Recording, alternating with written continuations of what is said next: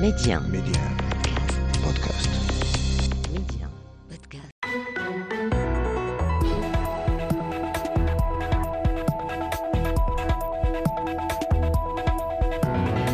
أهلا بكم. بشرى سارة زفها العاهل المغربي الملك محمد السادس للشعب المغربي. خبر اعتماد مجلس الاتحاد الدولي لكرة القدم بالإجماع لملف المغرب إسبانيا البرتغال كترشيح وحيد لتنظيم مونديال 2030 في قرار يمثل إشادة واعترافا بالمكانة الخاصة للمملكة المغربية بين الأمم الكبرى. السادسة ثابتة للمغرب في رحلة استقبال أكبر عرس كروي في العالم، وللحدث في دلالاته السياسية والدبلوماسية والاقتصادية والاجتماعية والتنموية. ما الذي يمثل احتضان المغرب بمعية إسبانيا والبرتغال لمونديال 2030؟ كيف ستستفيد المملكة المغربية من استقبال هذا الحدث الرياضي الضخم؟ وكيف سيسهم تنظيم كأس العالم في إشعاع صورة المغرب بالخارج؟ أسئلة وأخرى نطرحها على ضيوف الحلقة. بدر الزاهر الأزرق، أستاذ باحث في قانون الأعمال والاقتصاد. أستاذ بدر، أهلا ومرحبا بك. مرحبا. وعبر الزوم الأستاذ عزيز دودة، خبير رياضي، المدير التقني والمسؤول عن برنامج التنمية بالكونفدرالية الإفريقية لألعاب القوى. أستاذ عزيز، أهلا ومرحبا بك. أهلا وسهلا سارة. نبدأ معك أستاذ عزيز دودة. فرحة كبيرة للشعب المغربي بعد اعتماد مجلس الاتحاد الدولي لكرة القدم الفيفا بالإجماع لهذا الملف الثلاثي المغربي الإسباني البرتغالي كترشيح وحيد لتنظيم مونديال 2030. أستاذ عزيز دودة، نتحدث عن امتداد للإنجاز التاريخي للمنتخب المغربي في مونديال قطر، امتداد لاستضافة المغرب لكأس إفريقيا للأمم 2025. ما هي برأيك دلالات احتضان المغرب للمونديال مونديال 2030، وما هي العوامل التي ساعدت المغرب على تنظيم المونديال بمعية طبعا إسبانيا والبرتغال؟ كما ذكرتي، هي فرحة كبيرة، ويعني وحقيقة حاجة اللي يمكن تثلج الصدر وتجي تجسد وتتلخص هذه النهضة الكبيرة اللي تعرف المغرب. لأنه في الواقع كل نهار تنسمعوا الأخبار إلا وتنشوفوا على أن هناك خبر صار في ميدان معين، ميدان التجارة، ميدان الصناعة، ميدان الماء، ميدان التغطية الاجتماعية. كل يوم الحمد لله عندنا أخبار سارة. وتتوجات بالتصويت ديال الكونفدرالية الإفريقية اللي منحت المغرب شرف تنظيم كأس إفريقيا ل 2025، وباقي ما خرجناش من الفرحة ديال الإجماع الإفريقي على الترشيح المغربي. فإذا به هناك إجماع أممي وإجماع يعني دولي كبير على ترشيح المغرب إلى جانب إسبانيا والبرتغال لاحتضان كأس العالم في 2030. حقيقة أنا كإنسان اللي شارك في الملف الأول والثاني ديال ترشيح المغرب، تنقول اليوم الحمد لله أننا ما نضمناش في ذاك الوقت، لأن الكأس اللي غنضمو في 2030 عندها ميزة خاصة. هي الكأس اللي غادي تحتفل بالسنة 100 لكأس العالم، وهذه الاحتفالية من هذا النوع ما غتكون إلا دابا، ومن دابا قرن آخر. يعني حتى واحد فينا مع الأسف ما غيكون حاضر من دابا قرن. صحيح. يعني الجيل اللي غادي يعيش هذا الكأس هذا حقيقة غادي يعيش حدث تاريخي متميز، ويمكن أكبر حدث تاريخي غتكون عرفته البشرية في القرون الأخيرة. لأن كأس العالم احنا شفنا كيفاش تتوحد الشعوب، كيفاش تيكون عندها واحد الصدى يعني خارق العادة، بحيث أنه ما كاينش شي منطقة في العالم أو شي بقعة في العالم اللي ما تتمساش كأس العالم لكرة القدم. وهذا الكأس بالخصوص نظرا للميزة ديالها التاريخية، لأن هي كما قلنا غادي تكون ديال الاحتفال بالسنة 100 من كأس العالم، لإحداث كأس العالم، عندها ميزة خاصة. والحمد لله هذا ربي تيدير غير الحاجة المزيانة الحمد لله. ما نضمناش في السنوات اللي كانت عادية، وغنضمو في سنة استثنائية. طيب أستاذ عزيز دودة، يعني ما هي العوامل التي ساعدت المملكة المغربية على تنظيم هذا العرس الكروي الكبير؟ وفي الواقع تتويج المجهودات اللي تيقوم بها المغرب منذ تقريبا 20 سنة. نعم. أنا عرفنا على أنه في 20 سنة المغرب ضرب في 3 الناتج الداخلي الخام ديالو، وهذا حقيقة راه معجزة اقتصادية كبيرة اللي خصنا كنا نوعاو بها، نوعاو بهذا المجهود الكبير اللي دار المغرب. يعني اللي عرف واحد نوعية في جميع الميادين، توجات بأرقام اقتصادية كبيرة. يعني حقيقة الثروة ديال المغرب اللي ضربت في 3 راه شي حاجة كبيرة بظرف وجيز جدا. لأن 20 سنة شنو هي 20 سنة في الحياة ديال الأمة، في الحياة ديال الشعب والحياة ديال البلاد. المجهودات اللي تيقوم فيها المغرب في جميع الميادين. أولا المغرب هو معروف ببلد السلم، ما سبقش لشي حد شكا من المغرب في شي حاجه، انه المغرب قام بشي حاجه اللي ماشي في صالح البشريه. يعني المغرب دائما تتلقى يدو في المسائل اللي تتسعى للسلم، تتسعى للخير البشريه.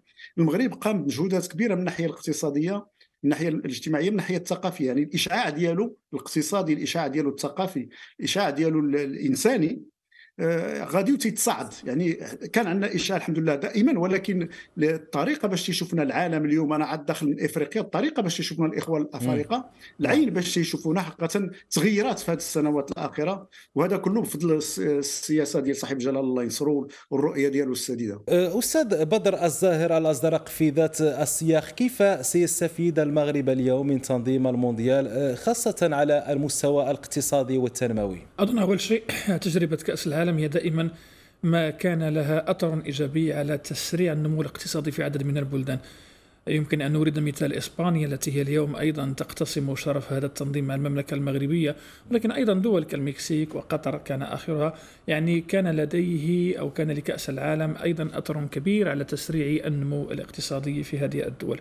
المملكة المغربية اليوم أكيد سوف تستفيد من هذا التنظيم. أول شيء أن المملكة بعد مضي 7 سنوات سوف تجود بنيتها التحتية، سواء تعلق الأمر بالبنية التحتية الرياضية أو البنية التحتية عموما حتى الاقتصادية منها، لأننا سنكون بحاجة إلى مطارات وإلى موانئ وإلى فنادق وإلى مدن رياضية وإلى ملاعب وملاعب تدريب وغيرها. وكل هذه الأوراج في انتظار أن تستكمل وأن تدفع بترتيب المملكة المغربية على المستوى الاقتصادي، على مستوى البنى التحتية إلى الدرجة الأولى بين مصاف دول العالم التي لديها بنى تحتية متقدمة. سيكون هناك أوراج كبيرة على امتداد هذه 7 سنوات، وبالتالي هذا يعني أستاذ بدر نعم. المملكة المغربية لا تنطلق من الفراغ، يعني هناك أكيد. أرضية تهم البنية التحتية. أكيد، وقد أشار الأستاذ عزيز أن المملكة المغربية منذ 20 سنة وهي تقدم ملف الترشيح، وملف الترشيح لم يكن فارغا، بل صحيح. كانت هناك بنى تحتية جيدة. ما كانت المغرب من احتضان تظاهرات كبرى كأس العالم للأندية وغيرها من التظاهرات الرياضية الكبرى، وحتى على المستوى السياحي وعلى مستوى النقل والمواصلات لدينا إمكانيات هائلة بالنسبة للمملكة المغربية. ولكن أكيد أن المملكة المغربية هذه بالنسبة لنا فرصة من أجل تجويد عرض البنى التحتية والدفع بها لكي نصبح، لأن احنا نتحدث عن ترتيب المملكة المغربية على مستوى جودة البنية التحتية، فهي تقريبا بين 40 و 45 إلى حدود الساعة، يعني بين 50 دولة الأولى في العالم. ولكن اليوم بهذا المجهود وهذه الأوراق التي ستعطى أكيد سوف نرتقي بشكل كبير في هذا الترتيب وفي هذا السلم. إذن هذه الاستفادة الأولى، يعني تقوية البنى التحتية.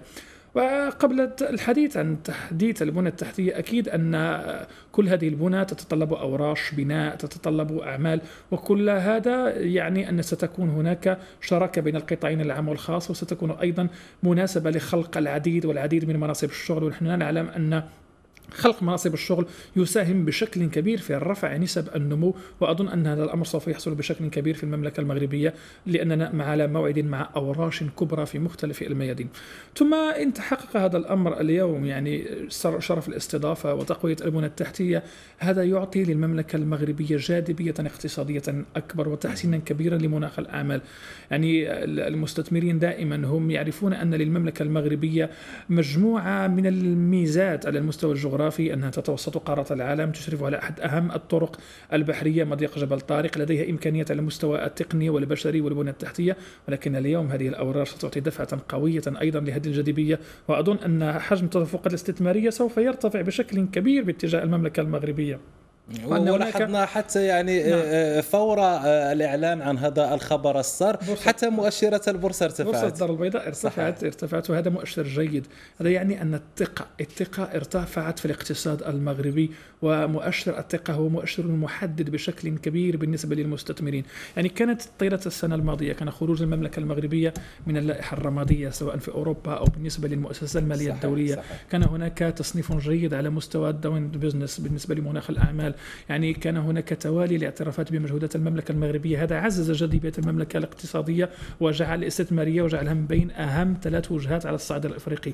اليوم سوف نتصدر، وأنا أقول هذا الكلام وأنا كل يقين أننا سوف نتصدر في غضون 2 3 سنوات المقبلة المشهد الاستثماري في القارة الأفريقية، وسوف نصبح ننافس دول الجنوب الأوروبي وغيرها على التدفقات الاستثمارية، لأن عدد كبير من الدول والشركات الكبرى اليوم سوف ترغب بالاستثمار في المملكة المغربية. الحديث عن دول الجنوب الأوروبي. أستاذ عزيز داودة، لهذا التنظيم المشترك بين المغرب وإسبانيا والبرتغال انعكاس أيضا على مستقبل العلاقات بين هذه الدول. كيف يبدو مستقبل العلاقات اليوم في ظل هذا التنظيم الثلاثي المشترك، وهي دول متقاربة جغرافيا ولها عدة قواسم مشتركة؟ قواسم مشتركة كثيرة جغرافيا ولكن كذلك بشريا. خاصة على أن السكينة ديال المغرب والسكينة ديال الجزيرة الإيبيرية أو شبه الجزيرة الإيبيرية تقريبا نفس السكينة. فرقهم التاريخ، فرقهم الدين، فرقهم يعني الأحداث التاريخية، ولكن لمدة 7 قرون كان عندنا يعني مصير مشترك، حيث كنا نكون دولة واحدة، ومن بعد طراو صراعات طراو كذا، وهذا طبيعي بين البشر. ولكن الآن الوضع الحالي هو أن هناك تفاهم كبير لا سياسي ولا اقتصادي ما بين الدول، خاصة إسبانيا والمغرب والبرتغال والمغرب في المنطقة المتوسطية، وهو نموذج للتعامل ما بين الشمال والجنوب، أو شمال البحر الأبيض المتوسط وجنوب البحر الأبيض المتوسط. الآن الشريك الأول الاقتصادي ديال المغرب هو إسبانيا. المغرب بالنسبة لإسبانيا هو المعبر لإفريقيا. المغرب بالنسبة للبرتغال شريك كذلك كبير من الناحية الاقتصادية وغادي في التطور، بحيث أن هناك يعني تطور كبير في التعامل ما بين المغرب وإسبانيا. بالنسبة للدول بالثلاثة، هذا المشروع تنظيم كأس من هذا النوع أو مهرجان من هذا النوع، لأنه مهرجان كبير جدا، واحد المشروع موحد فيدراتور، بمعنى أنه جميع القوى ستتكتل لإنجاح المشروع، بما فيها الاستثمار، بما فيها تسريع الوتيرة ديال التجهيز، بما فيها تسريع الوتيرة ديال التصنيع، بما فيها تسريع الوتيرة حتى من الناحية الاجتماعية، لأن إحداث مناصب شغل هو إخراج واحد العدد ديال المواطنين من الضفتين، من يمكن من الهشاشة أو الفقر إلى وضع أحسن اقتصاديا، لأن الاستثمارات اللي غتكون هي استثمارات ضخمة. وبالنسبة للمغرب هي استثمارات حيوية، لأنها غتكون في مجالات استراتيجية كبيرة. بالغض النظر عن الملاعب ديال الكرة، المغرب دائما لما كان يترشح لكأس العالم كان يترشح لأنه يعتبر أن هذا التنظيم هذا سيكون مسرع أساسي بالنسبة للتنمية اللي تعرف. طيب أستاذ بدر الزاهر الأزرق، ما المطلوب اليوم لاستثمار تنظيم هذا الحدث العالمي في إطار إشعاع صورة المغرب بالخارج، وأيضا تطوير الروابط الاقتصادية والتجارية وحتى السياسية مع البلدين الإيبيريين الشريكين؟ كأس العالم اليوم هو لم يعد محض تظاهرات رياضية فقط خالصة، بل اليوم نتحدث عن الاقتصاد الرياضي، وهو مرتبط باقتصاد هذه المناسبات الرياضية التي تعطي دفعة قوية لاقتصادية كل الدول، سواء كأس العالم ولا الألعاب الأولمبية ولا حتى المناسبات القارية. وهذا ما يفسر اليوم تهافت عدد كبير من الدول من أجل أن تحظى بشرف احتضان هذه المناسبات، لأنه يعطي دفعة كما أشرنا قبل قليل إلى البنى التحتية وإلى الاقتصاد وإلى نسب النمو، كما يعزز ثقة شركاء هذا البلد في اقتصاده ويعزز التدفقات الاستثمارية. ولكن الأمر لا يتوقف عند هذا المستوى، بل هناك مكاسب أخرى يمكن جنيها، ورأينا هذا في كل الدول التي احتضنته بما فيه قطر مؤخرا، خاصة على المستوى الدبلوماسي. كأس العالم الرياضة هي قوة ناعمة من أجل التأثير في الرأي العام الدولي، وقد رأينا هذا حتى أننا لم نحتضن كأس العالم، بل شاركنا فقط في كأس العالم وبلغنا إلى المراحل المتقدمة، فكان هذا في حد ذاته تأثيرا ناعما قويا على الرأي العام الدولي. وكان هناك تعاطف مع المملكة المغربية في كل بقاع العالم. هناك شعوب لم تكن لدينا معها صلة مباشرة وشجعت المملكة المغربية، وأصبح لديها انطباع جيد عن المملكة المغربية، ورأينا كيف أن هذا التأثير الناعم انعكس كذلك على الاقتصاد من خلال رفع عدد النقرات بحثا عن المغرب، ورفع عدد الوافدين من السياح على المملكة المغربية خلال تلك الفترة. يعني اليوم سيكون لكأس العالم ولكل هذه المناسبات واقع إيجابي، لا سواء على مكانة المملكة المغربية وإشعاعها الحضاري، لأن اليوم نحن نطمح من خلال هذه المناسبات ليس فقط لتحقيق المكاسب الاقتصادية، وهذا أمر جائز ومعمول به إلى حدود اليوم، بل أيضا من أجل تعزيز الإشعاع الحضاري للمملكة المغربية. لدينا حضارة ممتدة جذورها في التاريخ، لدينا قيم، لدينا مجموعة من التقاليد والأعراف التي نريد أن نعزز إشعاعها في العالم، وبالتالي أن نعزز تموقع المملكة المغربية على الخارطة الدبلوماسية والسياسية في العالم. وأظن بأن هذه المناسبات ستعطي للمملكة المغربية هذه الإمكانية. ثم مسألة أن المملكة المغربية هي ستنظم بشكل مشترك مع الدول شبه الجزيرة الإيبيرية. لا ننسى أننا تاريخيا في فترة من الفترات وتمتد لقرون عدة كنا نشكل بلدا واحدا ممتدا من جبال البرانس إلى حدود نهر السنغال، كان بلدا واحدا، كانت كل شعوب المنطقة من تونس إلى مراكش كلها تنتمي إلى هذا الحيز الجغرافي وإلى هذا الكيان السياسي. اليوم سنعيد هذا الأمر، ستدوب الرياضة كل هذه الحدود بين هذه الدول، وستعود التدفقات بين شعوب المنطقة والصلات بين شعوب المنطقة إلى سالف عهدها كما كانت. إذن اليوم نحن لا نحتفي فقط بالرياضة، لا نحتفي فقط بالمكاسب الاقتصادية، بل نحتفي أيضا بالإشعاع الحضاري وبالمكاسب الدبلوماسية أيضا وبالموروث الحضاري. طيب أستاذ عزيز داودة، يعني ما هي أهم التدابير التي يتعين اتخاذها اليوم لضمان التنفيذ الفعال والناجع لأي سياسة رياضية بالمغرب؟ وأمامنا اليوم هذا نموذج تطوير كرة القدم الذي بدأ يحقق أهدافه على أرض الواقع. إذا اللي هو الامتثال لخطاب صاحب الجلالة وما ورد في خطاب صاحب الجلالة الأخير هي الجدية. لابد أن نأخذ الأمور بجدية، يعني وأن نكون في مستوى الحدث، لأن هذا ماشي وقت اللعب، ماشي وقت التجاذبات، ماشي وقت يعني الاختلافات الهامشية، ماشي وقت واحد العدد ديال الشوائب اللي يمكن تكون هنا وهناك. هذا وقت الجدية. إذا اشتغلنا بجدية واشتغلنا بفعالية واشتغلنا بترشيد للموارد، بترشيد للإمكانات لا البشرية ولا المادية، إن شاء الله غادي تكون الحدث يعني أكبر مما نتصوره. لأن أنا اليوم على بعد 7 سنوات، وفي هذه 7 سنوات هي كلها اجتهاد، كلها عمل، كلها تفكير، كلها حلم. وهذا يعني كاين واحد العدد ديال الطاقات في المغرب اللي يمكن تفجر بهذه المناسبه، طاقات الابداع الثقافي، طاقات الابداع الهندسي، طاقات الابداع المعماري، يعني هاد 7 سنوات هي غادي يكون ان شاء الله ورش، يعني 24 ساعه على 24 ساعه لمده 365 يوم مضروبه في 7. حقيقه تيبان لي انه غادي نعرفوا شي حاجه اللي ما كناش حتى تنتصوروها. يمكن ما كناش نتصوروا هذه 20 او 30 سنه ان المغرب سيصبح من الدول الصناعيه، وان المداخل ديالو غتولي تتشكل فيها الصناعه 87%. حتى واحد ما كان يتخيلها، ولكن كانت في الاستراتيجيه ديال صاحب الجلاله الله ينصرو، والان تجسدات ولا انه واقع، ولا أن عادي اننا نسمعوا المغرب يصدر السيارات، المغرب يشتغل في ميدان الطيران، وانه ما كاينش شي طياره في العالم في السماء الا وفيها على الاقل واحد الجزء مصنع في المغرب. هادشي كله كنا يمكن تنحلموا به، او البعض كان تيحلم به، ولكن تجسد في الواقع. هاد 7 سنوات اللي جايه غادي تجسدنا احلام اخرى، احلام شباب مغاربه اللي اليوم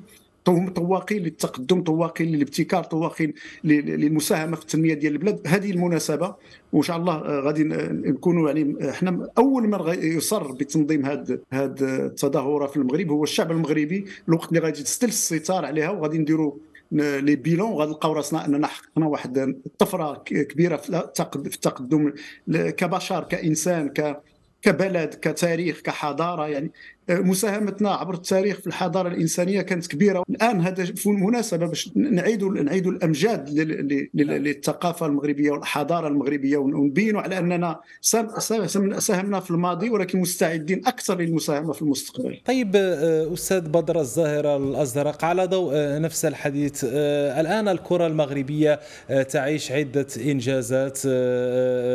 انجازات، والان هناك هذا رهان تنظيم كاس العالم. كيف يمكن اليوم اغتنام الفرص وتطوير اقتصاد الرياضة أشرت إليها قبل قليل، وأيضا يعني الاستفادة من جهود سواء القطاع العام والخاص في هذا المجال؟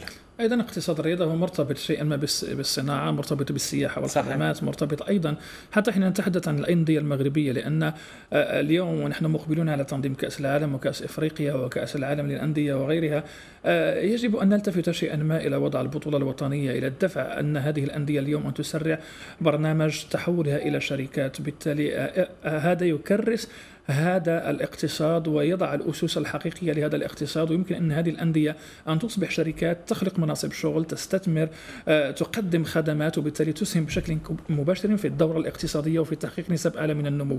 ثم لا ننسى أيضا أن الجانب الرياضي ولا يقتصر فقط على الأندية وعلى الممارسة، بل أيضا هناك صناعات مرتبطة به، هناك خدمات مرتبطة به. فعلى سبيل المثال حين نتحدث عن مؤسسة محمد السادس أو أكاديمية محمد السادس، اليوم هي تقدم خدمات ليس فقط للأندية المغربية للمنتخب المغربي بأن تقدم خدمات رائدة لكل الأندية والمنتخبات الراغبة في الاستفادة من هذا الأمر، ورأينا هذا مع عدد كبير من المنتخبات الإفريقية وغيرها. إذن يمكن استنساخ هذه التجربة وتعميمها في المغرب، وبالتالي تحقيق أيضا ربح اقتصادي من خلال تقديم هذه الخدمات، وتحويل المملكة المغربية إلى وجهة حقيقية لتقديم هذه الخدمات المرتبطة بالصحة، المرتبطة بالسياحة، المرتبطة بالخدمات الرياضية. ونحن نعلم أن أوروبا قريبة منا، وأوروبا هي سوق كبير، يعني هناك عدد كبير من الأندية والمنتخبات قد تريد أن تستفيد من المملكة المغربية، خاصة أن المناخ قد لا يلائم في فترة من الفترات هذه الأندية على الحصول على هذه الخدمات، وبالتالي المملكة المغربية يمكنها أن تقدم هذا الأمر. نحن اليوم نضع أسس اقتصاد رياضي حقيقي في المغرب،